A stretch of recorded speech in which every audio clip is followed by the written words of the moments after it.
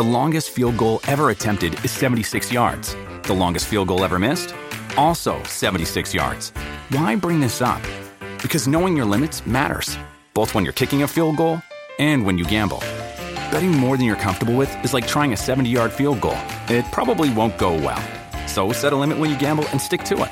Want more helpful tips like this? Go to keepitfunohio.com for games, quizzes, and lots of ways to keep your gambling from getting out of hand.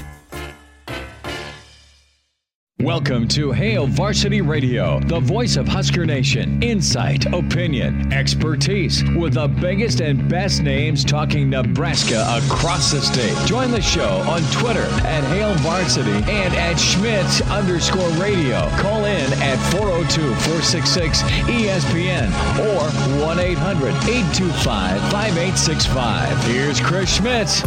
Welcome to it on a Thursday. Chris Schmidt is out for the 4th of July weekend.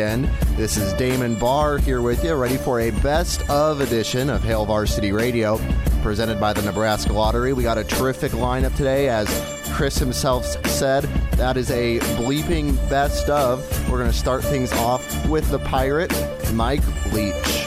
Great to have you. Radio presented by the Nebraska Lottery. Chris Schmidt with you, wishing you a happy and healthy 4th of July, a best of show today. A lot of guests and conversation from some of your favorites, and we'll start off here with, well, one of my favorites, Mike Leach. This conversation happened around the 4th of July, maybe about a year ago, with Coach Leach, the Pirate, and talked vacation spots, movies, and yes, 4th of July in Cody, Wyoming. I want to remind you about buzz driving. It's drunk driving a few beers or drinks after work on game day at a party or special event, then getting behind the wheel. That's buzz. That's impaired driving. Safe driving demands your full attention. 1 out of every 3 traffic fatalities in Nebraska, alcohol-related. Many of those drivers buzz. Remember, you drink, you drive, you lose. A message from the Nebraska Office of Highway Safety. Take heed with that this celebration, this holiday weekend. Without further ado, Mike Leach on Hail Varsity Radio, the best of. So Key West is where you unwind. Before we get, and you put out on Twitter 50 films that demand your attention, authored by Mike Leach, and we'll get into some of these films. I love the Twitter topic, but I've not been to Key West. What's it like, man? Is it pretty chill? Is it a great vacation spot?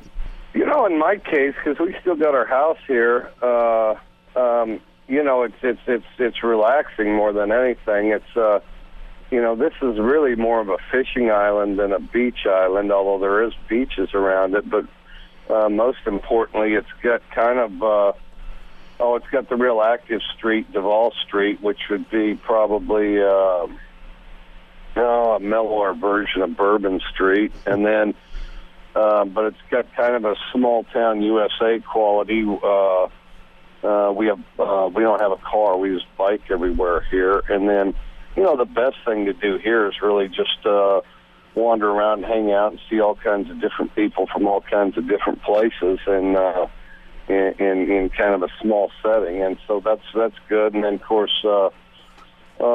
in my case, I always try to eat healthy and exercise. I get back to doing all the stuff I should have done beforehand, you know. Mike Leach with his Hail Varsity Radio. You bump into any celebs down there? I know Jimmy Buffett's a Key West guy. I never have met. I know a lot of people that have met Jimmy Buffett. I've never met Jimmy Buffett. I've been inside of Jimmy Buffett's studio. I know his studio manager and his stage manager.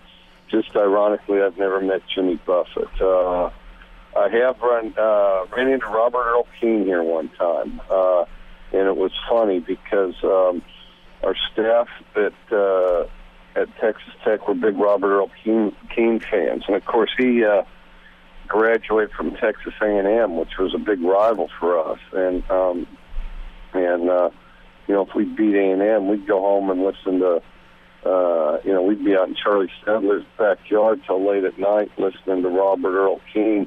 Mainly because we liked Robert Earl Keen, but there was an irony that it was Texas A&M, you know, who we beat. But we'd listen to Robert Earl Keen, whether it was A&M or not. But it gave a little extra to it if it was Texas A&M. But just a fantastic guy. And it's funny, and he evidently follows football because they had the Songwriters Festival here, and I walked out of Sloppy Joe's, and I saw the manager and asked the manager, "Hey, is Robert Earl Keen here?" He says, "Yeah, he's right back here." So I walked back there, and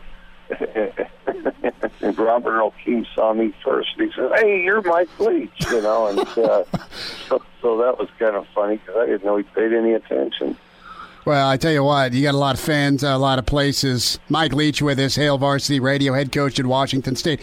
Coach, you got busy on Twitter towards the end of June, and you have 50 films that demand your attention, from Patton to Usual Suspects to Kill a Mockingbird to 8 Men Out. A lot of famous and Academy Award-winning flicks and some other movies that guys just dig. Is there a movie or two that if you see it on TV, you stop and you finish watching it?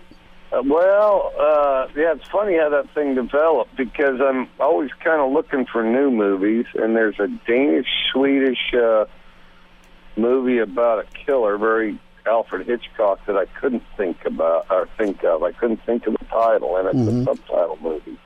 And I saw it within the last 2 years, and it was a pretty new movie. It's a heck of a movie. I just couldn't think of the title. And how this all started is, I kind of wanted to see if there were any movies out there I hadn't seen, and then just kind of get a sense of what everybody liked out there. So I just threw out on Twitter, I said, what are your 3 favorite movies? And of course, a lot of people fired back their 3 favorite movies. And then, of course, they asked me what my favorite movies were. And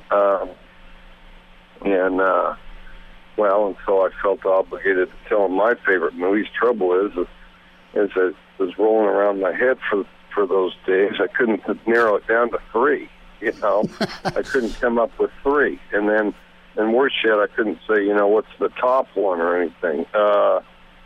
And so then I said, well, I'll put 50 that command attention. And in the course of doing that and thinking about that, of course, there's stuff I left out, so I ended up with 65 of them on there. But Rio Bravo's one. I mean, I'll watch Rio Bravo, A Christmas Story. Now, part of it is they show it so often. Oh, you got 24 hours of it during Christmas. Yeah, and then there's, just one thing that happens after the next on that one. I guess I have a tendency to finish that one. Rio Bravo, definitely. Christmas Story, definitely. I like your Usual Suspects call because once you get into that, you can't turn away. Yeah, no, that's just a great movie. I'm sure there's others, yeah. And then there were a couple that people really liked that I didn't have on. The 2 that come to mind is Shawshank Redemption and Casablanca, 2 movies I really like, but they're not my top 65. They're other people's favorite movies, but they just weren't mine, but I liked them. It was kind of interesting what some folks came up with, and occasionally somebody will have something that's just off the beaten path. The most off the beaten path movie I saw that I thought was just excellent was Elvis Meets Nixon. Tell me about that. I'm not familiar with it. I don't know who did it, and I just ran across it, and I'm thinking, it's going to be just, and so it's a mock documentary. But the thing is, it's a true story. I mean, this stuff actually happened. Elvis, ironically, Elvis wanted to battle drugs. He wanted to be a drug agent. He didn't DEA, right? Yeah, he didn't view prescription drugs as an issue. He viewed stuff like marijuana and street drugs. And so he wanted to help enforce that stuff. And so, and he gets bored, and it's around the Christmas holiday, and he decides he's going to go to Washington and go volunteer his services. And he's got gun permits and everything else. So he goes out there and he takes this trip. It ends up taking him to Washington, ends up taking him all the way back to California, ends up taking him back to Washington. in like less than a 3-day period. And there's actually a picture of him, and you can see in the picture he looks kind of tired. But he eventually gets himself into Nixon and gets a badge, the whole thing. And I don't know that he ever did much other than maybe commercials or some promotional thing, but just his cross-country journey as he went with his limos and his Elvis gear on, and just his isolation as far as being the ultimate super celebrity, and then all of a sudden running into normal people, everything up to going right to the White House gate and just telling the guy he's Elvis, he needs to go meet Nixon, and it's hilarious. I mean, plus just watching the characters is over the top, too. Mike Leach with us, Hail Varsity Radio, talking movies, Key West. And, Coach, Cody, Wyoming, where you grew up, I imagine you guys had a pretty good time around the 4th of July. Any good fireworks stories? We had a great 4th of July. Cody, Wyoming's biggest holiday is 4th of July. Okay, to begin with, in Wyoming, we could have all the fireworks. Whatever fireworks there were, we could have in Wyoming. And none of this, you just go to the fireworks display. We got to light them off ourselves. And at every border in Wyoming, on the highways going in and out of Wyoming, even now, there's fireworks stands that work about 24 hours a day. And if you happen to drive past in the middle of the night in the dead of winter and you pull up there's going to be a dog outside that'll bark that'll wake up somebody in the trailer next door. And he'll go open up the fireworks store and sell you a bunch of fireworks. And so that part was good, that we actually got to be right in the middle of the fireworks. And then we had a big parade and a big rodeo for 4th of July. And there'd be everybody from Senator Alan Simpson at the rodeo. And when I was in Boy Scouts, we'd have all kinds of different grand marshals of the parade. And my scout troop, when I was about, I think I was probably 13 or 14, we got to go to the airport to meet the grand marshals of the parade, and the grand marshal was John Wayne, and it was Jimmy Doolittle. And so, wow, our scout troop, Jimmy Doolittle, the World War II pilot. It was a really tiny guy, and then John Wayne, of course, was gigantic. John Wayne was almost 6'4", and so we got to meet them as they came off the plane and shake their hands as they kind of went through a little band of Boy Scouts standing out there. That's pretty awesome, man. I mean, those are a couple of grand marshals. Wow. Yeah, they are. I mean, and then I did, because I was working at a fireworks store. Merlin Olsen came walking in, and he was a grand marshal one time. By then I was probably a junior in college, but he was on Father Knows Best or something like that. Well, no, it wasn't Father Knows Best. What's that? Anyway, he had that series. Merlin Olsen had a series that was real popular at the time. So he was a grand marshal of one of them, and he came walking in the fireworks store and wanted to buy some firecrackers, which obviously were illegal in California. Are you, if you had to choose, were you a cherry bomb guy, an M80 guy, or a bottle rocket guy? Bottle rockets all the way. And this isn't really a very good idea, but this really isn't a great idea, but it was pretty common where I grew up. You'd get those bottle rockets, and, you'd cruise up and down Main Street, or you might get in a field or whatever, but and I don't recommend this. I do not. It's like the beginning of the Jackass, the show Jackass. This is not recommended at home. I mean, this was done by professionals, all that. So we had, you get those bottle rockets, and you learn how to hold them just so at the very end, so you could kind of fire them out of your hand. Oh, wow. And so you'd light them and have wars with those suckers. And occasionally you'd go down Main Street and see your buddy's car and fire that sucker inside the car, and that bottle rocket would car, and then, of course, explode, and there'd be paper and smoke inside the car. And it was great fun. Now, the other thing, let me just say, occasionally these bottle rockets aren't made by rocket scientists. No. And occasionally these bottle rockets are loaded backwards. In other words, the bottle rocket's supposed to fly, go fly, and then explode, okay? Now, occasionally they're loaded backwards, and somebody put the thing on upside down, and you're going to light that fuse and go and it just explodes.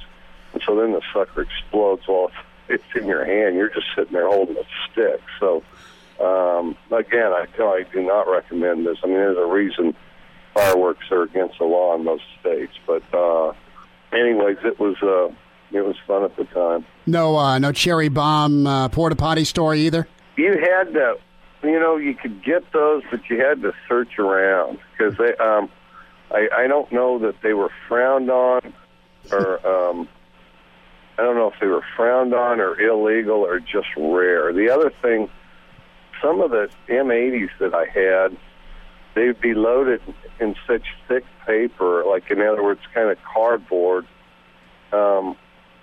There wasn't as much action to them as, say, really good, like Black Cats, right. Really good firecrackers.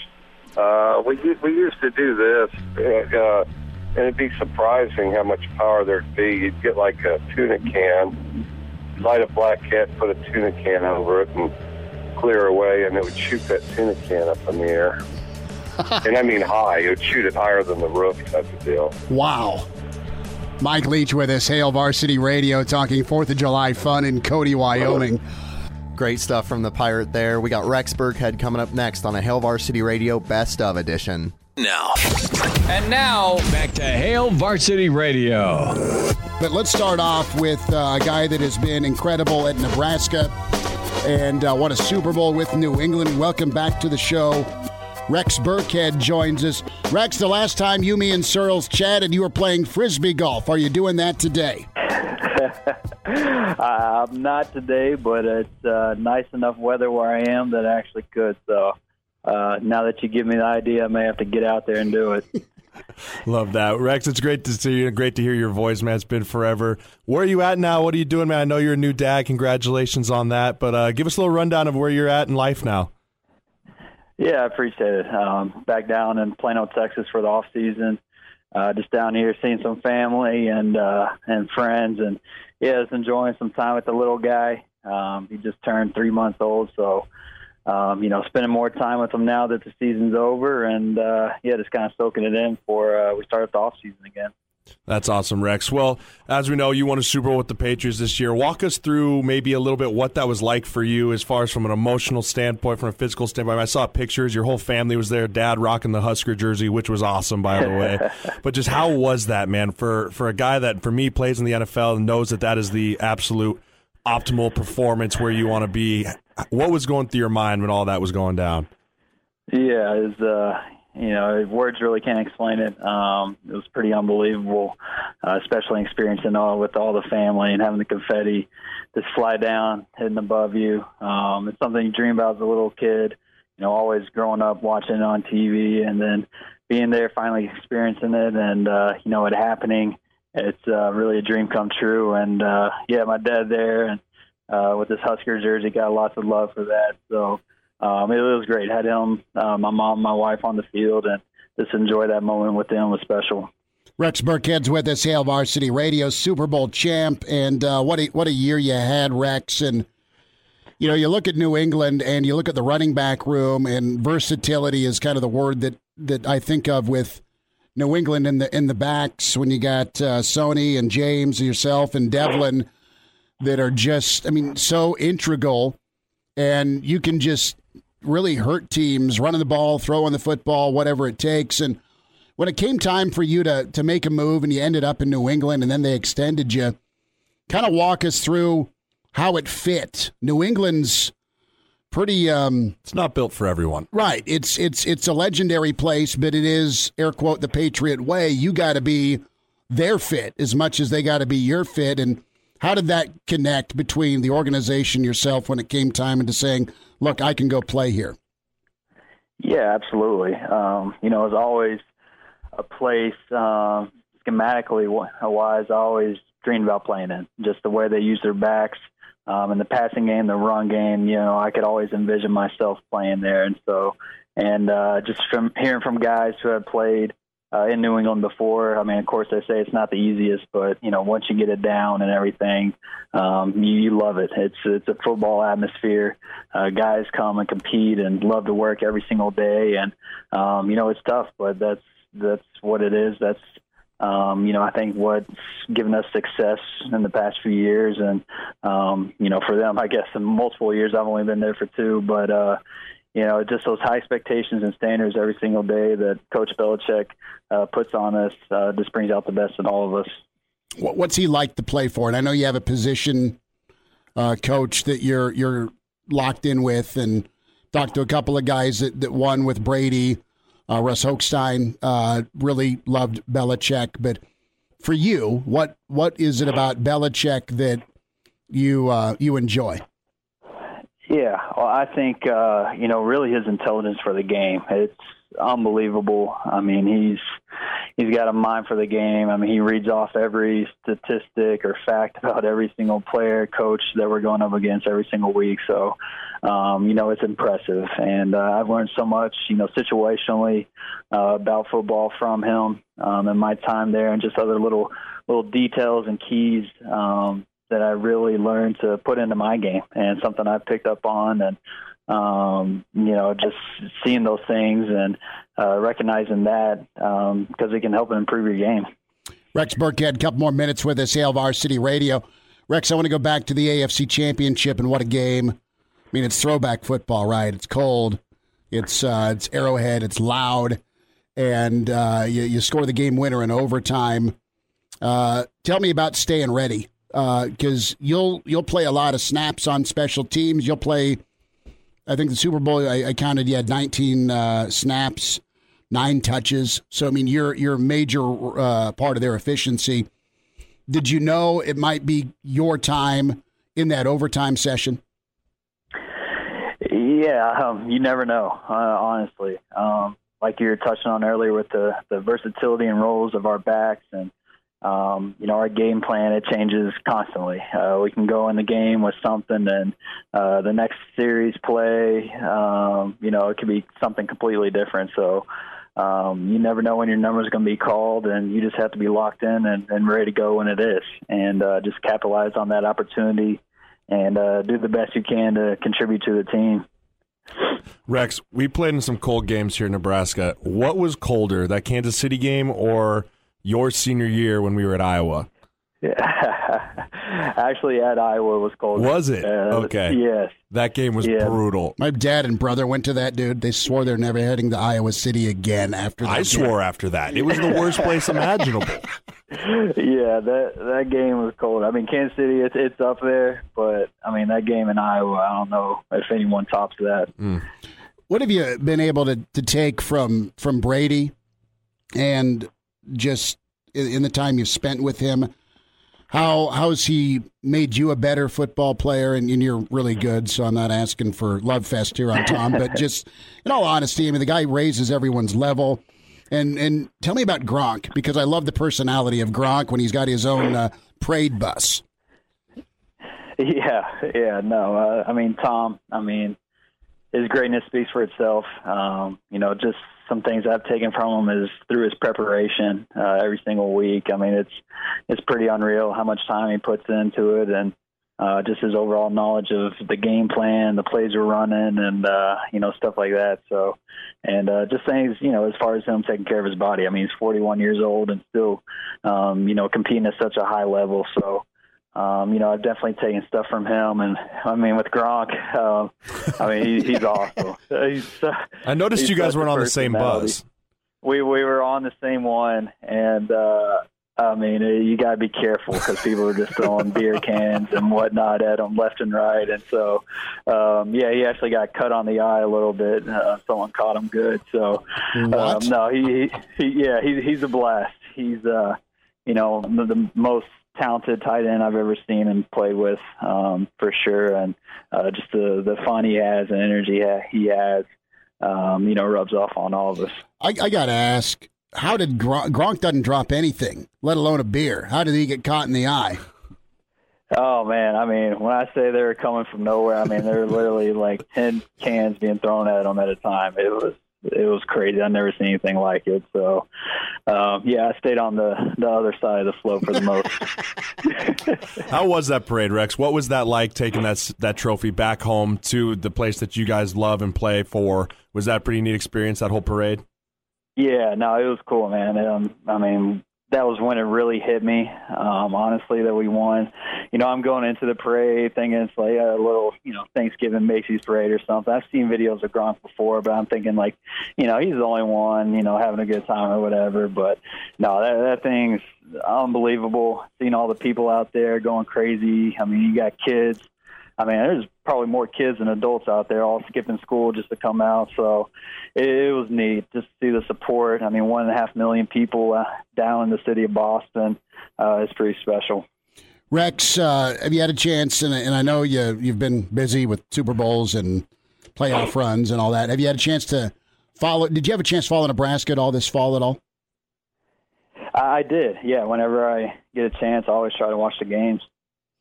What's your take, man? I mean, there's some excitement, not a great start, really good finish, and lots of excitement moving forward.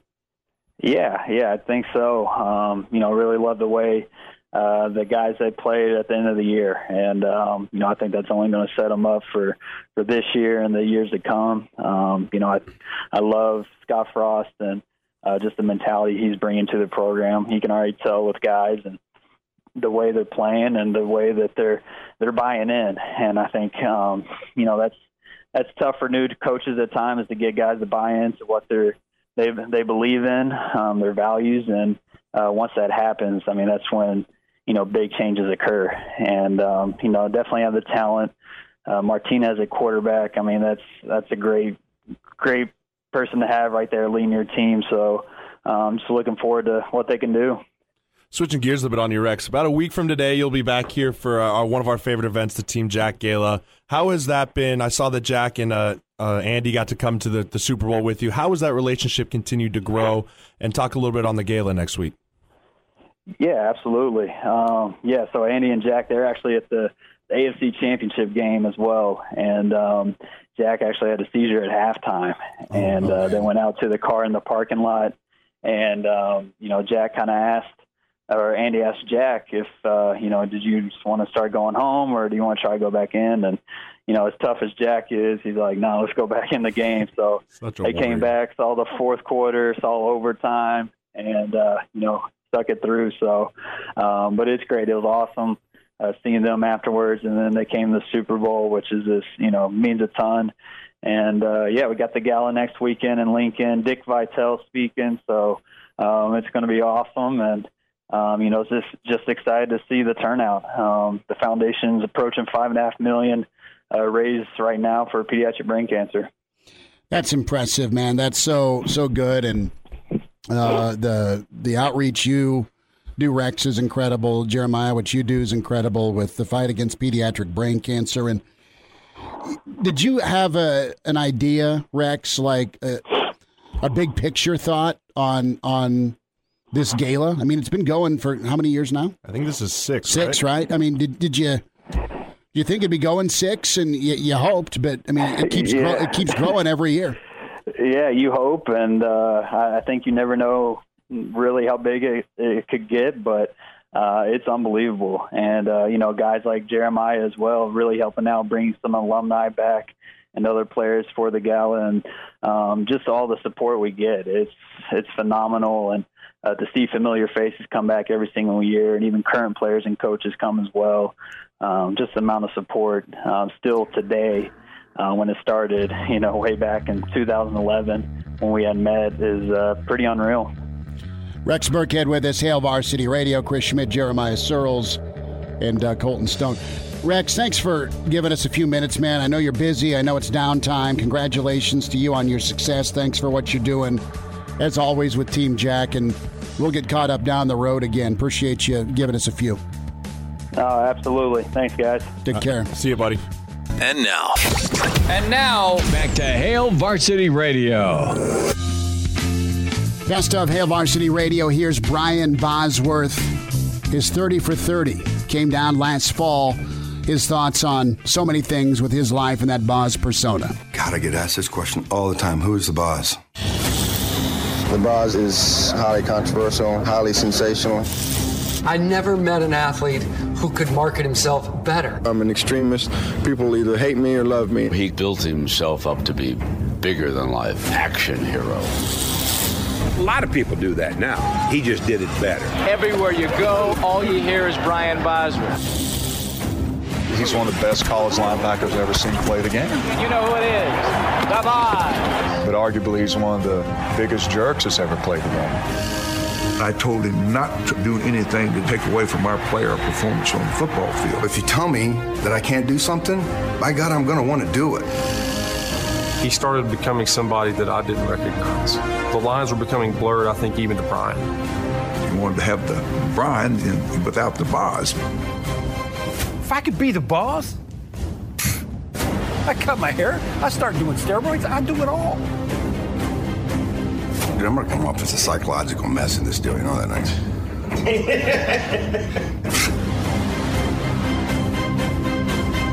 Brian Bosworth with us on Hail Varsity Radio.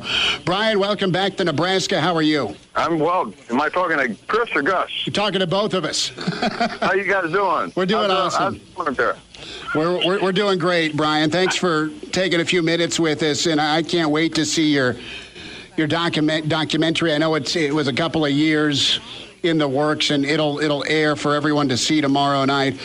Brian, I got to ask you, when did that persona, Brian, turn to the Boz? When was he born? Well, if we're talking about Boz, just Boz itself, Boz was, he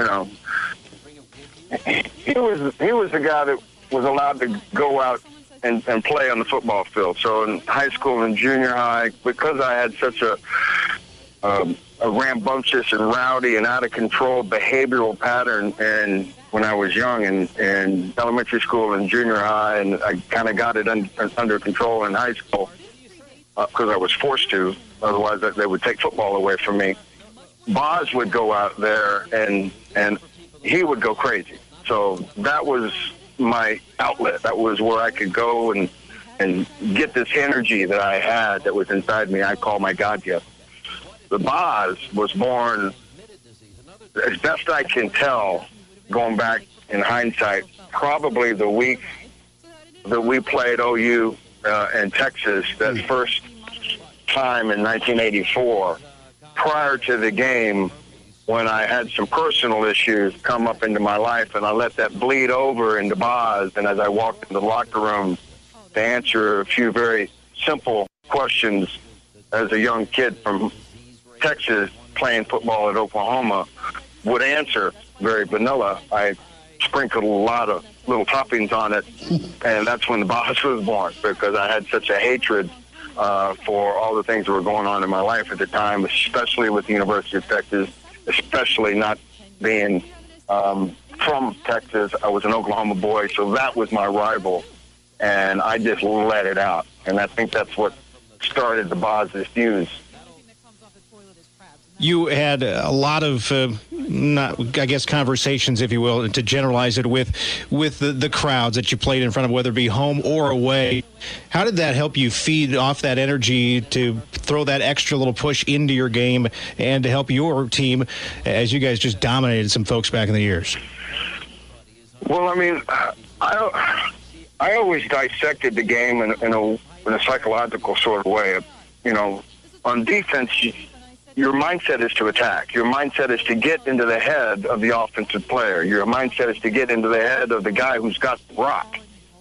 Starts with the quarterback. Next, it's usually the running back. So my job is to be the villain. My job is to make them understand that this cat on this side of the football is absolutely 100% insane, and I don't want to get anywhere near him, but my job is to run past him somehow, some way.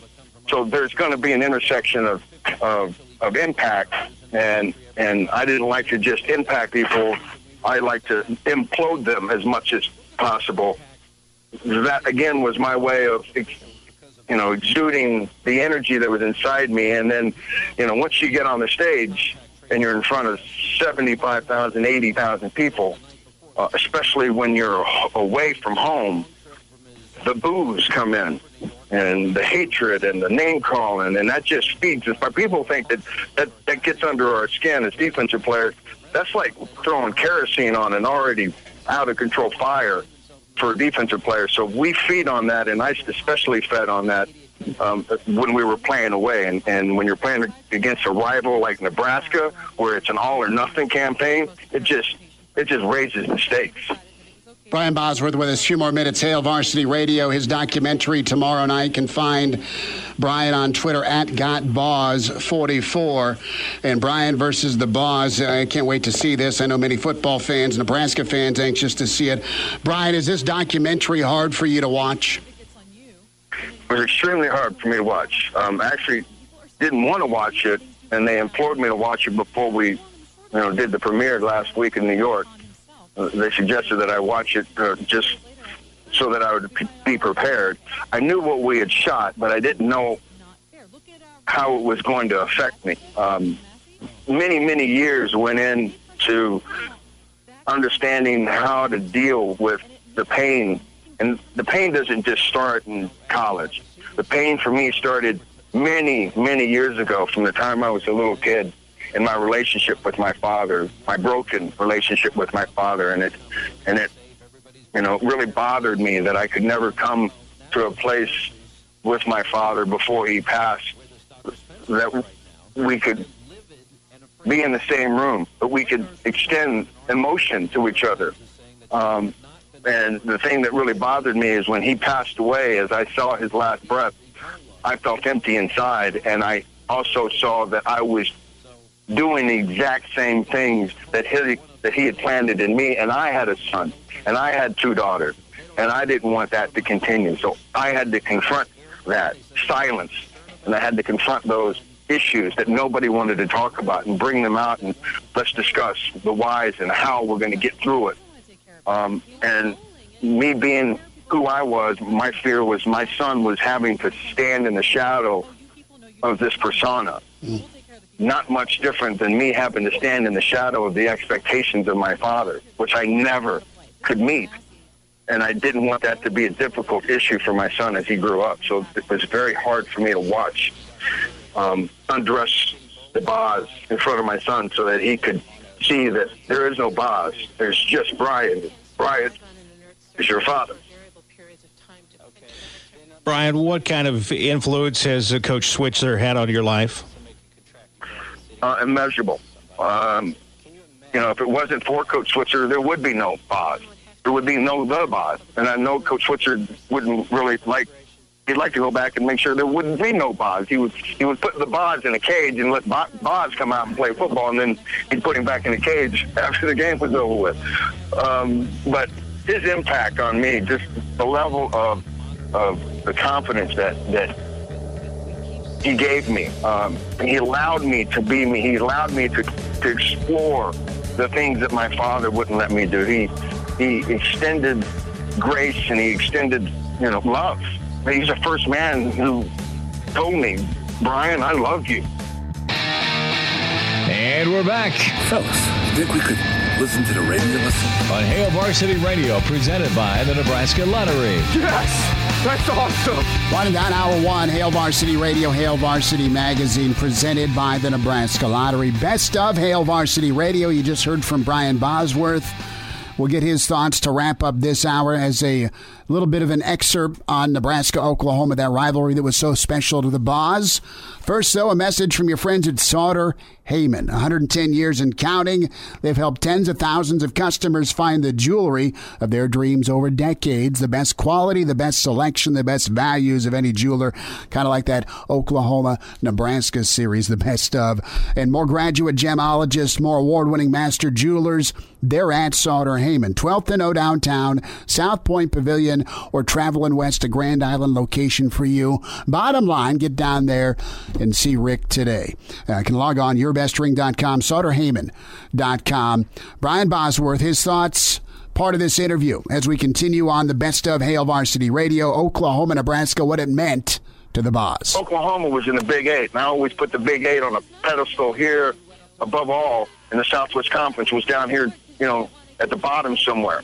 And Coach Switzer found out that I had canceled the trip, and he decided to change my mind by coming into the cafeteria in the mink coat and call me out. But it wasn't just the charisma that he came into the cafeteria. It was the words that he said to me and the way he said them and the passion that he had that made me believe that this man wanted me. I wasn't just another number, but I was going to be part of his family.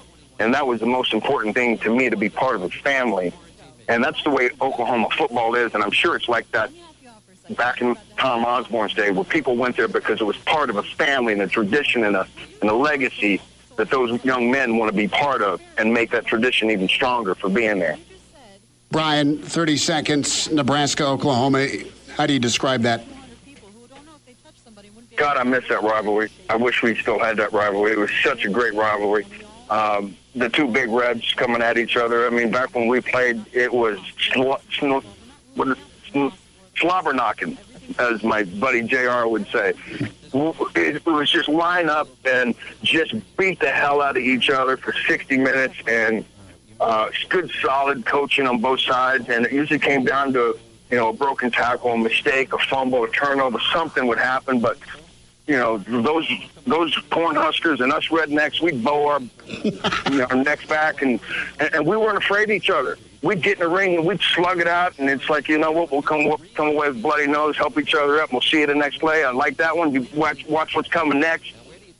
I miss that. That's good old-fashioned, hard-nosed, get down on the knees, and let's play some football, and I miss doing that. Brian Bosworth. Boz, best to you. Brian, thanks for your time, sir. Best of luck to you. You too. That'll do it for Hour 1, Hail Varsity Radio, Hail Varsity Magazine, as the best of Hail Varsity continues, presented by the Nebraska Lottery. You just heard from Brian Bosworth. If you missed any Hour 1 guests, we had Mike the Pirate Leach on to begin the show, and then we had Rex Burkhead on to start off next hour. Mike Rucker, followed by the former mob boss, Michael Franzese. And then we got Barry Switzer, the good old Oklahoma coach that you just heard Brian talk about. And to end the show, we're having Matt Vrzal. Just as a reminder, Chris Schmidt will be back next Tuesday. He has Monday off as well. It'll be me, Damon Barr, and Elijah Herbal again for that one. No show tomorrow on Friday, and no show Saturday morning for the 4th of July holiday. I hope everybody enjoys the weekend and stay safe with all the fireworks and fun. This has been Hail Varsity Radio Best Of, presented by the Nebraska Lottery. Welcome to Hail Varsity Radio, the voice of Husker Nation. Insight, opinion, expertise, with the biggest and best names talking Nebraska across the state. Join the show on Twitter at Hail Varsity and at Schmitz_radio. Call in at 402-466-ESPN or 1-800-825-5865. Here's Chris Schmitz. Welcome back to it, Hail Varsity Radio Best Of Edition. I'm Damon Barr. Chris Schmidt is out today. If you missed Hour 1, we will have the podcast up after the show. But to start off Hour 2, we have Mike Rucker. Back into it, it's Hail Varsity Radio, presented by the Nebraska Lottery, newest member to the Nebraska Football Hall of Fame. Mike Rucker, number 84 for the Huskers and number 93 for the Carolina Panthers. Mike, congratulations, man. What was your reaction when you opened the mail? Well, thank you. First of all, I was just very humbled and honored to open up the letter and to show my family. There's a lot of great ball players and coaches that are in the Nebraska Hall of Fame, and to be part of that group is something that's pretty special. Well, Nebraska fans loved watching you play, man. Get after the quarterback, force fumbles, scare those quarterbacks. Mike Rucker was all over it. Mike, tell me your story about being one of many kids from that time that found their way to Nebraska. You were another Missouri product that was extremely talented, and you found your way to Lincoln. How did that happen? Well, it's actually kind of a funny story. I think it really kind of started my sophomore year. Coming from St. Joe, not a whole lot of talents really come out of St. Joe, a smaller community. And, we were playing in the state playoffs against Webb City at home. And I just remember them kept talking about this guy called Grant Lindstrom, and he played tight end, he played defensive end, and you guys are going to be going head-to-head. And to make a long story short, Coach Brown was recruiting Grant and obviously saw us go against each other the whole time. And then my senior year, we went down to Webb City, and again, we played against each other the whole time. And that's how I got onto Nebraska's radar as coach with Flory. And so, it was just an honor and a privilege at that point in time, because mentally I was a very loyal guy and I wanted to stay in Missouri, but Missouri didn't recruit me. And obviously Nebraska in '93, just being one kick away from a championship was doing really well, and so it was a no-brainer to me, and one of the best decisions I've ever made. When Coach Brown and Coach Osborne offered me a scholarship, it was a no-brainer at that point in time, and we've been really honored to be able to have been there at the special part of Nebraska's history. Well, you were extremely important to it. Mike Rucker, our guest here, Hail Varsity Radio, newest member of Nebraska Football Hall of Fame. So you're going against Wistrom, and you guys off the edge were a tremendous tandem. Mike, what was it like for you? Because you started quite a few games, but your senior seasons when you started all of the ball games, and I know you were dinged up that season, but you gutted it out. Your role, was it difficult for you to play in your role, or was it exciting for you to have that role? How did you view your opportunity at Nebraska? Because you performed and your production was off the charts, man. I mean, you were a sack machine for Nebraska when you were in there. Yeah, that's a great question.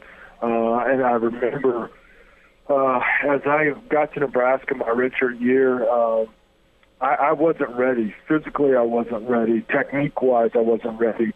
And I just remember going back to high school and some of the techniques that Grant was using when he was using his hands and he was punching and pulling, that technique was advanced to us from where we were being taught. And so I took that redshirt year as a time to get bigger, get stronger, faster, understand, the college life, the playbook. And I enjoyed it. A lot of my guys in my freshman class redshirted, so we really just enjoyed college and school and everything that came with it. And so I was able to then, as you started getting more playing time, I think that's the problem in today's world, is that we feel like we know that we're good, but if we're not playing as much as we're playing or getting the recognition that we should be getting, that we think we should be getting, we're going to quit, we're going to transfer. And that's the easy way out. And understanding a true team is together everyone achieves more. And I had a role. We were deep at that position, whether you were left side or right side. And we were fortunate enough that everybody knew their role. We made it work. And we were able to, win 3 national championships. A lot of people can't say that, and so we're fortunate enough to say that, and was able to go on to the next level and ultimately play and accomplish one of my biggest goals that I wanted to do, and that was to play in the National Football League. You did that, and you just nailed it with kind of accepting your role, thriving in your role, and also being patient while being productive. Mike Rucker's with us, Hail Varsity Radio. Mike, you're loaded at rush end. I mean, you're a second-round pick. Kelsey's a second-round pick. Vanden Bosch is a second-round pick. Chad went and played in the NFL. Grant was a 6th pick overall. Christian and Jason were super high draft picks. Wiltsey was a 3rd or 4th round guy. Steve Warren was a 3rd round guy. How incredible was that defensive line? It was big, And then, two other names, Dante Jones, sure, who played in the National Football League, and Jared Talmadge. Can't forget Jared. Can't forget Jared. All sitting in front of me as I come in as a redshirt. And so you can see how easily someone could say, you know what, no, I need to be at the top. Or you say, you know what, these are good guys. Let me learn from them. Okay? If I'm truly going to bank on myself and my talents, let me learn from some of these guys and play the role. And ultimately, it was to get a college degree and to get to the National Football League. And we accomplished both of them by being patient and doing what our role was called to do when our number was called. And like I said, there's been so many times where guys want to transfer or go somewhere else, and then it just kind of messes up for them. And so I'm just really pleased by the group of men that I was with and our body of work and what we accomplished. Mike Rucker's with us. Mike, tell me about Coach McBride and Tony Samuel, how they impacted you. Man, huge. You go back to the mid-'90s, and you're coming from a conference it's option football. Let's just be blunt. Like, it wasn't throwing the ball. I mean, it was physical, and it was running the ball, and they had running option plays out of 50 million different formations. And Coach Samuel and Coach McBride set us up to be successful, to win, but they also were ahead of their time in my eyes for myself at the NFL level. When I went to the NFL, the techniques and the things that I were doing, and you see some guys coming from these other big programs, and they're struggling with some of these techniques.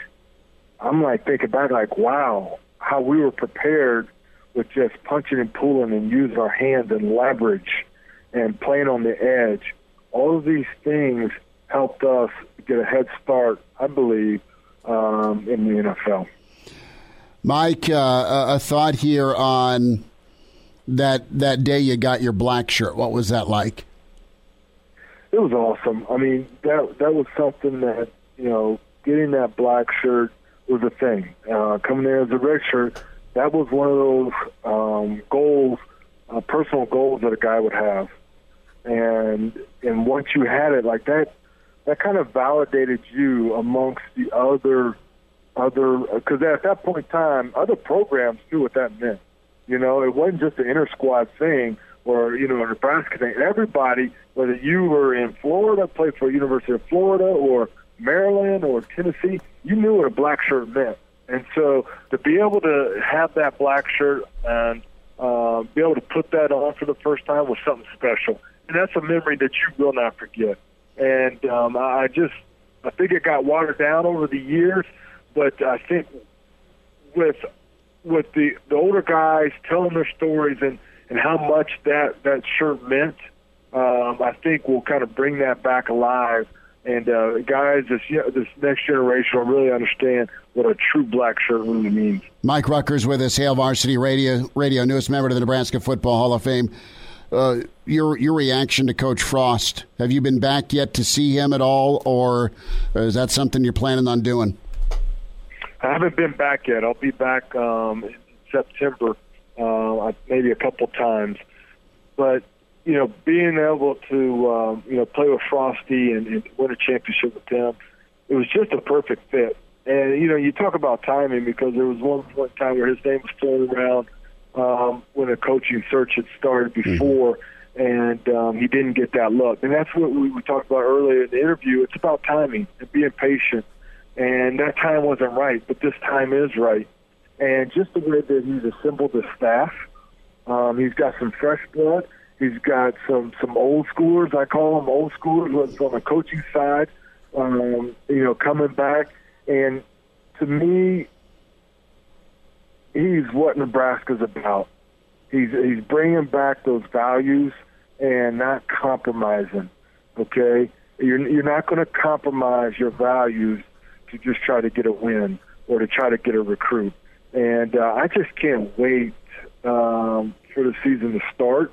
And then the bar is set, and then we start climbing the ladder from there.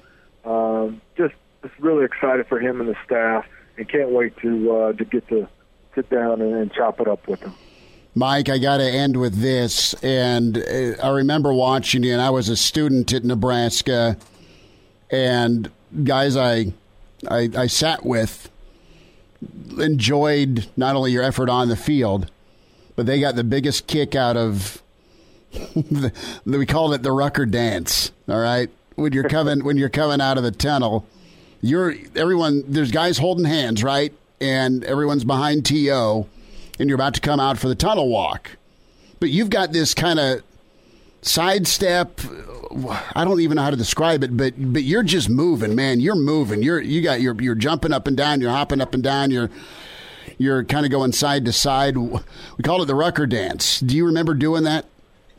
Absolutely. I don't know how it got started, but it's kind of like, just like boxers, I was just trying to get ready, and it kept the blood going, and just really excited. I tried to explain to my teammates at the next level and to talk to people about Nebraska and its fan base. Mm-hmm. There's nothing like it. And when you're in the NFL locker room, guys would talk about how nice the fans were. And it just goes to show you the values of the state of Nebraska and our fans, of how special they are. So going down that tunnel walk, there is nothing like it to be able to go down that walk, to hear that music. I mean, for me personally, I could not hold my excitement in every single time. So I needed to get ready. And so all that kind of just started from that, and getting ready to see those fans as we ran out of that. That was just something special that really happened in Nebraska. Mike, last thought here. Great career with Carolina. Went to a Super Bowl. You and Julius Peppers, All-Pro. Both of you with 10-plus sacks in that 2003 season. Mike, you've done so much in the community. I mean, you've got a realty group. You also started the Ruckus House Child Development and Learning Facility. Tell us why that was so important for you to start the Child Development Center and give back to the folks in Charlotte. Well, I truly believe that I wouldn't be where I'm at today if it wasn't the village. And I mean by the village, the teachers, my parents, the next door neighbor, people that invested in me, the coaches there, they invested in me. And I could not have been here or done what I've done with that body of work by myself. And so I felt like, the Lord has blessed myself and my family, that, if I had that opportunity, that it would be wrong for me not to give back. And so trying to find ways to give back is something that comes natural. I think that if I'm not doing something, I'm just as eager to help other people do what they're doing and support them. There's a lot of great causes and a lot of great things going out there. And so if I could bring awareness to something, or if I can get my hands dirty, I'm there to do it. And it doesn't matter if it's here in Charlotte, North Carolina, or if it's in Missouri or Nebraska. People are doing great things, and no matter where it's at, I want to be there, and I want to be able to help if I can. That's awesome. Mike Rucker, Nebraska Football Hall of Famer, class of 2018. Incredible player for the Big Red, and even better off the field with all he's done in the community in Charlotte, in Missouri, and giving back in Nebraska. Mike, it's been a lot of fun to watch you as a kid who grew up here in Nebraska, but thanks so much for what you're doing outside the community and for life after football. It was fun chatting with you today. Appreciate it, buddy. You have a good one. You too, man. Thank you. And now, back to Hail Varsity Radio. Michael, thanks for the time. How are you? No, I'm good, Chris. And you? Doing well. It's just a busy time between recruiting and NBA draft, and it's always a busy time for you between TV, between radio, between films and features. and the outreach you do. For our new listeners, Michael, take a couple of minutes, if you could, and just kind of introduce your background, your family, your upbringing, and your life in the Mafia. Will do, Chris. My dad was the one-time underboss of the Colombo family, one of the 5 New York La Cosa Nostra families back in the 60s, and so I kind of grew up in that atmosphere. Originally going to school to be a doctor. That's what my dad wanted from me, but then he got in some real serious trouble, eventually drew a 50-year federal prison sentence and went off to do his time in 1970. I was a pre-med student at that time, and Joe Colombo, the boss of our family, kind of took me under his wing. And, long story short, I went to visit Dad in prison and said, Dad, I'm not going to school anymore. If I don't help you out, you're going to die in here. And after a brief discussion he and I had, he eventually agreed to, offer me into the family. And he proposed me at that point in time, and I went through kind of a pledge period where I had to prove myself worthy. I was 22 years old, and then on Halloween night 1975, I actually took an oath and was inducted into the family as a made man. I came in as a soldier from 1975 till 80. I enjoyed some success, made a tremendous amount of money, and was appointed a captain of Cop Regime in 1980. And was a captain in that family from 80 until about 95, when I consider myself pretty well formally removed from the life. And, some people out there that are listening understand that I walked away from that life as a result of meeting a young woman who's now my wife of 30 years, a young woman of faith who kind of led me out of the life and led me to where I am today. So that's the short version of a very long story. Short and interesting version, Michael. And of course, Pete Rose back in the news now, and there's some questions that you probably at least can answer in general. For instance, regarding Pete Rose, when the Dowd report alludes to the fact that or at least John Dowd alludes to the fact that Pete was maybe $500,000 in deep in gambling losses to New Jersey loan sharks. Now, here's what I'm asking you. Put that in, how big of a situation is that for a guy to be in? I mean, how much trouble are you in at that point?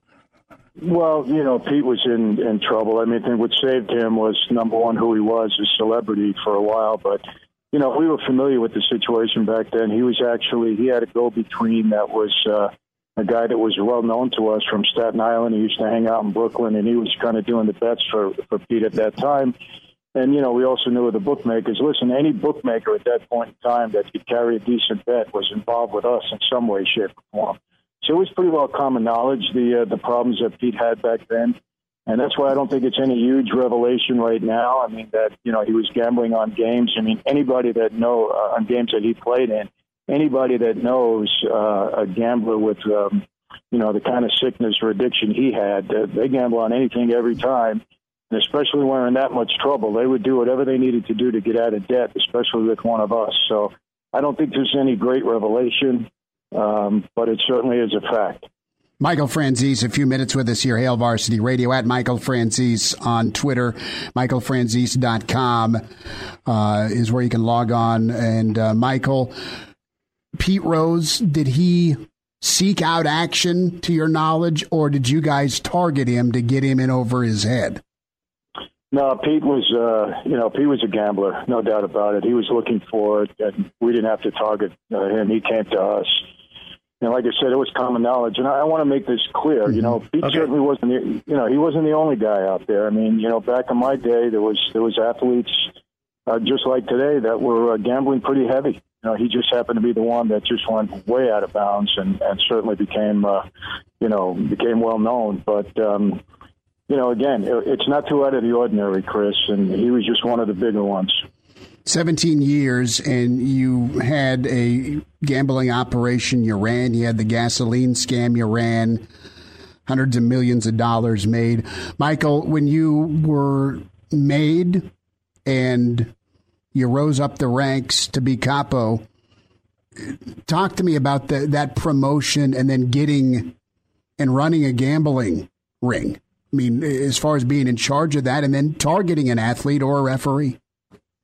Well, as far as my rising in the ranks, I was fortunate, Chris. I knew how to use that life to benefit me in business.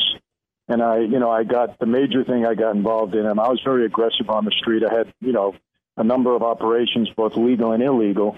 But the biggest operation I had was we were defrauding the government out of the taxes on every gallon of gasoline. And I had a wholesale company. I had actually 18 different licensed companies to collect taxes. And we figured a way how to collect the tax and not pay the government. And just to give you an idea, at the height of my operation, I was selling 500 million gallons of gas a month. And we were doing between 20 and 40 cents a gallon is what we were taking down. That was a tax at the time. So, based upon that and the success I had, in that life, money means power. And I made some good relationships. And the boss of my family, who's now doing life in prison, he promoted me to Capo Regime. And that happened in 1980. As far as gambling, like anything else, I had, I think, 12 or 13 bookmakers that answered to me. I wasn't a bookmaker myself, but every one of us guys were somehow involved with gambling. I mean, that's just a big product of the street. And every bookmaker, rather, that could carry a bet was involved with us in some way in the New York, New Jersey area. I mean, you couldn't be a bookmaker without being associated with us. So, that was my experience there. And we had a lot of athletes gambling with us. So on a pro level, certainly on a college level. Some of these guys we did put in compromising positions. We let them run up some big debts with us because, when they start chasing, remember, a bookmaker takes credit. You make a phone call, we give you credit, but that doesn't mean you're not going to pay. We're good collectors. So a lot of these guys ran up big debts. Michael Franzese with us, Hail Varsity Radio. Michael, Tim Donaghy was able to get out of prison, and now he's doing consulting. When you watch an NBA game, Michael, and I don't know how much you watch the NBA, but or pick a sport, do your wheels start turning based on what you see? And then also a second part to this, you have Commissioner Silver that wants to maybe take a look at allowing betting in the NBA to get his hands around it and control it, because it's happening anyway. Your thoughts on both of those things? Well, he's never going to control it. I mean, I don't think the way to, same thing me with drugs. I don't think the way to control drugs is to by making it more available. It doesn't make sense. Mm-hmm. At the end of the day, you're hurting more people. And the same thing with gambling. He's not going to control it any better that way. I'll give you an example. When OTB came into New York, OTB was, off-track betting. Mm-hmm. I had a conversation with some law enforcement people, and they said, we're going to put all you bookmakers out of business now because you can go in and you can gamble legally. And I said, yeah, but remember one thing. They'll go in, they'll gamble legally. You don't give credit. You got to put your money down. And as soon as those guys lose, they're going to come back to the bookmaker to continue bookmaking. You're going to increase our business because now you're making gambling more accessible. And that's what happened. And by the way, OTB went out of business. They didn't know how to run it. They should have came to us. We would have handled it for them. But anyway, so that's just silly. Silly to think that way, that would control it. And do I believe guys are gambling? It's not a question of what I believe, Chris. It's what I know. I'm well into this, and I know they're gambling. I mean, there's no doubt about it. And I think anybody that thinks differently is very naive. In professional sports mainly, though, you think it's filtered to the college level? Well, let's put it this way. I'll give you an example. I worked for the NCAA from 1998 until the present. I visited just about every Division I school. I speak to all the athletes. At the end of my discussion, it's all about gambling and relationships. At the end of my discussion, I make an announcement. I said, look, I don't work for the NCAA. I'm not part of enforcement. I know some of you guys are struggling. If I got 400 in here, 100 of you are gambling on something. You're going to go up on the internet and you're going to start gambling away. It's just what you do. I said, so I'm going to make you an offer. I said, if you got a gambling problem or you know somebody that does, okay, and you need some help, I'm not going to tell anybody. I don't even need to know your name. Just send me an email and I'll see what I can do. Chris, I kid you not, and I can verify this. By the time I get back to my hotel room, I have emails from some of these athletes that are going through gambling issues. It has never failed, not one school, over the past 15 years. Michael Franzese with us, Hail Varsity Radio, michaelfranzese.com, at Michael Franzese on Twitter. And Inside the American Mob is on Netflix. He's a huge part of that 6-part series. Please check that out. Michael, I have about 90 seconds to 2 minutes left. Tim Donaghy, the NBA referee, how much do you know how well do you know him, and touch on how he was able to be compromised, if you could. Well, we spoke several times after the fact. After he got in trouble, he called me, for some advice, and he called me. He was really concerned about his family, his kids, because he was going into prison. He wanted some advice, so on and so forth. He actually wanted to speak with me at one point. Maybe when he got out, I didn't think that was a great idea. But, listen, he doesn't have a lot of credibility with me because, number one, I read about his having to go to a white supremacist group for help when he was in a prison camp. Right. And believe me, there's no credibility. You don't need a white supremacist in a prison camp. You don't need anybody in a prison camp to help you. It's just not realistic, and it's not believable. But, the fact that he's back into gambling again, it says a lot. There's a guy that had another problem, had an addiction, and I don't think he's gotten over it yet. I know at point in times I said to him, I would say, come on, Tim, you had to impact your own games, especially when you got yourself in trouble. And he swore that he never did, and, I have no proof that he didn't. But again, it goes against everything that I know about a gambler. An NBA referee can have such an impact on the game. He can call a foul on every time they go up and down to court, or he doesn't have to call a foul. He can miss it, and that has a tremendous impact on basketball, especially, and it's hard to believe that he was that much involved and he didn't do things to compromise the game. I would not, if I had to take a lie detector test, I'd have to answer that I didn't believe him. Michael Franzese. Michael, please keep us up to date with future projects. Congratulations on your success, your turnaround in life, and the outreach you're doing with the youth of America and also the different campuses you visit each year to talk about the dangers of gambling. Continued success to you. Take care, and thanks for a few minutes with us. Chris, I appreciate it. I want to just say one thing. Having said all of that, I still believe that Pete belongs in the Hall of Fame. Okay. Just because of what he did on the field. Absolutely. He's an absolutely unique player. I don't think anybody's ever going to reach that plateau with the hits. And he was a great player and has nothing to do, as far as I'm concerned, with what he did. Okay, on-field performance. Thanks for adding that. Michael, you're awesome. Thanks, and take care. Okay, Chris. Thank you. Bye-bye.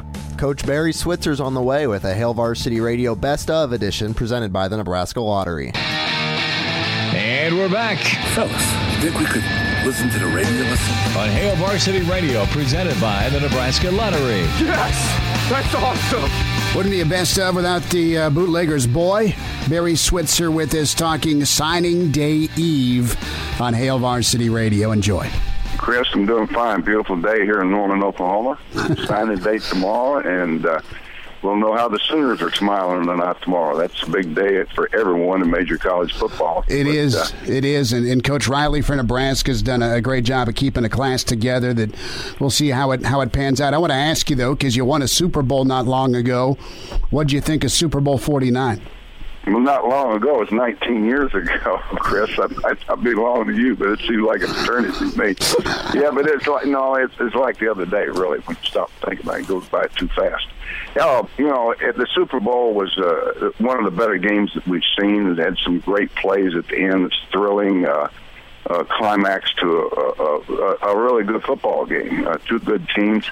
Disappointed that, obviously, in the play of the defense, 31 seconds left in the half, and let them go 80 yards to score. I couldn't believe the Patriots let them down right there. Didn't expect that to happen. But, and then, of course, Brady's interception kept them getting some points. But I felt Patriots were the better team, and it ended up being that way, even though a fluke play damn near gave them the ball game, but a unpercentage call at final seconds gave the victory to them. Do you think it's unfair that Carroll's getting beat up as bad as he is for the pass on second down? Well, pro football, it's hard to make 2 yards. It's, obviously to convert and all, but here's for touchdown, you got 3 yards with a great, tough inside runner. And with the ability of that guy on the option play and the option read that they do, they cannot just load up. People say, well, they're just going to load up the middle. You can't do that against Russell Wilson.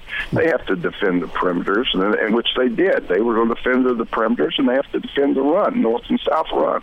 But it's not like playing Brady. You're not worried about Brady and containing him and him beating you with his legs. You have to worry about the other guy, and the ability to do that, I think, does call for percentage of running the football. And I always play percentages, and the percentages favored the run over the pass that down. Barry Switzer, a few more minutes with us, Hail Varsity Radio. Coach, it is signing day tomorrow. You were amazing as a recruiter, and I saw an interview you did with Grantland, and we've talked recruiting a lot. You told the story last time you were on about getting a hold of Billy Sims while he was pumping gas one halftime. Well, that's a true story. I was in the locker room in Colorado in 1974. How long ago has that been now? It's been a while. That's 40 years or more. I was in the locker room. We were leading 28-0. We're in 1974. We go undefeated that year, win the national championship, and we got a great football team, Lil Joe and the Selman brothers, Rod Show. Just a great group of talent. And I go into the locker room, and we're leading, and Joe Washington's already rushed 200 yards at half. And I go in, there's nothing for me to talk to the team about, and I'm thinking recruiting all the time. I see a payphone. You don't see payphones anymore, but there's a payphone in the locker room, the Colorado locker room. I went over there and put a nickel in it, and I called Hooks Service Station. It's a C.J. Conoco Service Station, Hooks, Texas, on I-30. And Billy pumps gas there on Saturday, and I told C.J., Billy, I want to talk to him. I don't have long. And he said, well, Coach, aren't you at a game? Yeah, I'm at a game. Get him on the phone. I don't have long. So he got him on the phone, and I talked to Billy the entire halftime, and the referee come up, taps me on the shoulder and said, I said, Billy, you hear that? The referee says, I got 5 minutes to get back out there. I says, well, when we finish this butt kicking tonight, I'll give you a call tonight and we'll visit. So when I hung up, he knew that I couldn't talk to anybody else. He knew what I was doing, where I was, and he knew that that's how much I meant to him, that I would call during the halftime of a football game, that he's the guy I wanted. And I picked the right guy. He won the Heisman, first player picked in the draft, so I was doing the right thing. You were on it, and your evaluation's big time. Coach, the thing that has been described, and this was done by Keith Jackson's mother, Gladys, the comfort you provided in the living room, and you did it to guys like Keith Jackson, you did it for guys like Jamel Holloway, Marcus Dupree, Billy Sims, Charles Thompson. I mean, the guys you had, the players you got. How did you go in to the living room and make others feel comfortable, because people are in awe of you? Well, let me tell you, I was more comfortable in a black home than I was in a white home. I can tell you that, because of the way I was raised. I was raised with a black grandmother. I buried her when she was 104. I did the eulogy at her funeral. My brother and I were the only whites at the funeral in a little town in South Arkansas. And when she passed away, I took care of her the last 30 years of her life in a nursing home. She raised me, and I was around her children. She had 16 children. She outlived all but 3. So I was immersed in black family for my entire youth, and I didn't understand how people thought and reacted the way they did back in the 50s, because I had a totally different attitude about it, and because of the way I was raised, and I had a completely different understanding. Coach, you were the first guy playing African-American quarterbacks. I was recruiting. In fact, I was telling someone the story the other day. I recruited Tony Dungy. He was out of Jackson, Michigan, Upper Peninsula. I'm in his home with a class family, mother and father, class act. And Tony, we know Tony, and I'm selling him on coming to Oklahoma and being my starting quarterback in 1972. Well, you know what? Tony was coming to Oklahoma to visit, and all of a sudden the NCAA goes to under the umbrella of scholarships, total control. We go to 30 scholarships, and they make freshmen immediately eligible. Well, when that happened, we already had our total commitment of scholarships, and it made me sick that I had to back off Tony Dungy. If he would have come to Oklahoma, he would have started for us in '72 and been that run of national championships that we had here at Oklahoma, and so I missed a great player right there, and he knew I would play play him at quarterback because I had already recruited Kerry Jackson out of Galveston Ball, who was playing for me and was leading passer and rusher on the team at the time in 1971. And I tried to recruit Terry Robisky out of us, Ward 9 in New Orleans. And I told Terry, they're telling you at LSU they're going to play you at quarterback. I said, Terry, they're lying to your ass. You'll be at running back another week. And I was at full ball 20 years later, and I walked up behind him on the field at RFK Stadium in Washington. I saw him out there. He was on Don Bro's staff. I walked up and put my arms around him and whispered in my ear, I told you they wouldn't keep your ass at quarterback. He died laughing. He said, Coach, you were right. 1 week they had me at running back. But, anyway, I had a great rapport and understanding that, and I was doing the right thing when no one else was doing it. I was doing the right thing because it was the right thing to do, and no one else was doing it at the time. Barry Switzer with us, Hail Varsity Radio. Coach, the hardest recruit you landed when it comes to the process and signing the kid? Oh, Jesus. Well, it's, when kids make poor decisions or on reasons why they go to school sometimes, and it's getting other people, outside factors involved in it that really don't make the muddies the water and it doesn't give clarity. And then those are the things that doesn't happen. Most kids already have their mind made up, and you don't lose Penny in the 11th hour. I never did, but I did lose Yale to Nebraska in the 11th hour because he was committed to me and coming all along, but that was a killer. But anyway, good to talk to you as always, Chris. I got to run here. I got a one big boy. Coach, take care. Love you. Thanks again. I love you. Bye. Bye. Miss us? Come here, brother. Give me a hug. Bring it in for the real thing. We're on call for you. Catch the podcast at HailVarsity.com, the ESPN Lincoln app, or download them on iTunes. Saddle up, partner. Back to Hail Varsity Radio.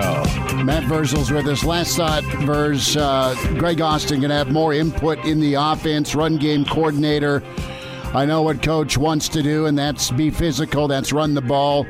He also a former Nebraska offensive lineman.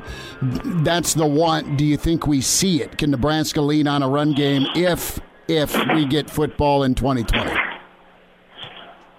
Well, let's eliminate the if part. Let's be a little more positive than that, Smitty. Come on now. I think we're getting. I think we're going to get it. It's just going to be different than what we thought maybe 2 weeks ago. Correct. If your offensive line coach isn't your run game coordinator, and this is nothing against Coach Austin, I think he's doing a nice job there, but to me it's just a title. He is the run game coordinator. He will always be the run game coordinator as the offensive line coach because that's what we want to do. Term was in the other night. He grabbed the pizza on Father's Day, and we were talking shop, and he said something, and I was like, yeah, I don't care what you do as long as you run it. I'm like, you just stop throwing it around the field and we'll be fine. But so it'll be good to have Austin's voice be heard. I think you saw a little bit of his frustration last year. Yeah. A reporter asked him a question about running the ball, and he kind of snapped back real fast and said, well, in order to run the ball, you have to call running plays. And so I thought that resonated quite a bit. But, yeah, I don't know what that looks on their headsets. If Coach Frost says, hey, Greg, what do you think here? And Austin has a run play in mind, or what that develops, if it's more of a during the week kind of thing, hey, this is what we feel comfortable with. But it's your offensive line coach has to have a voice, and you have to let him get his input in there, be that early in the week or on the game day. But, yeah, I think he'll be really good at it. Can Nebraska do it? The only thing with run blocking that's different is your attitude. It isn't a 700-pound squat. It isn't a 900-pound bench. It's the 6 inches from your left ear to your right ear.